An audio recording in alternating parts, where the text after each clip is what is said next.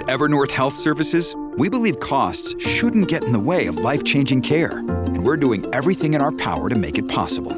Behavioral health solutions that also keep your projections at their best? It's possible. Pharmacy benefits that benefit your bottom line? It's possible. Complex specialty care that cares about your ROI? It's possible. Because we're already doing it. All while saving businesses billions.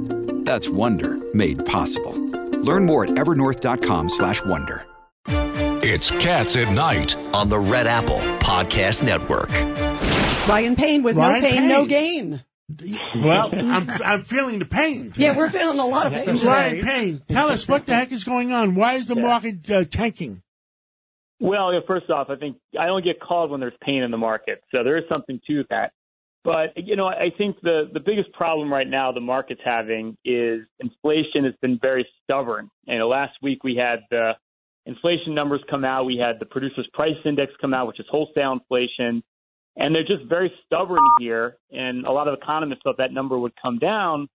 And it really didn't come down. Now you're seeing the 10-year Treasury's up to 3.9%. So I think the big concern here, as John, a concern you and I have had, is the Fed may just have to keep raising interest rates and keep them higher for longer, which you and I know is not a good idea. It's not a good idea. It's destroying the real estate market.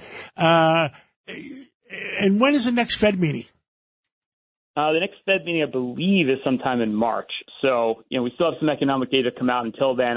Unemployment is going to be the big one, right? Because the employment numbers came in super hot for January. So, what they come in for February is going to be a big deal, because that's the other problem, is the Fed wants to cool up the labor market, which I think is crazy.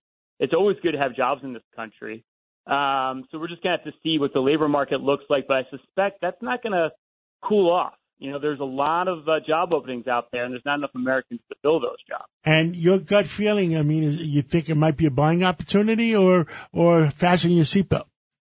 I do. I was pretty optimistic all year last year on your show. I think a softer landing is probably the highest probability because, again, if you have a strong labor market, and even though inflation didn't come down last month, it's down a lot, right? We had 9% peak inflation in the summer. You're down to 6%.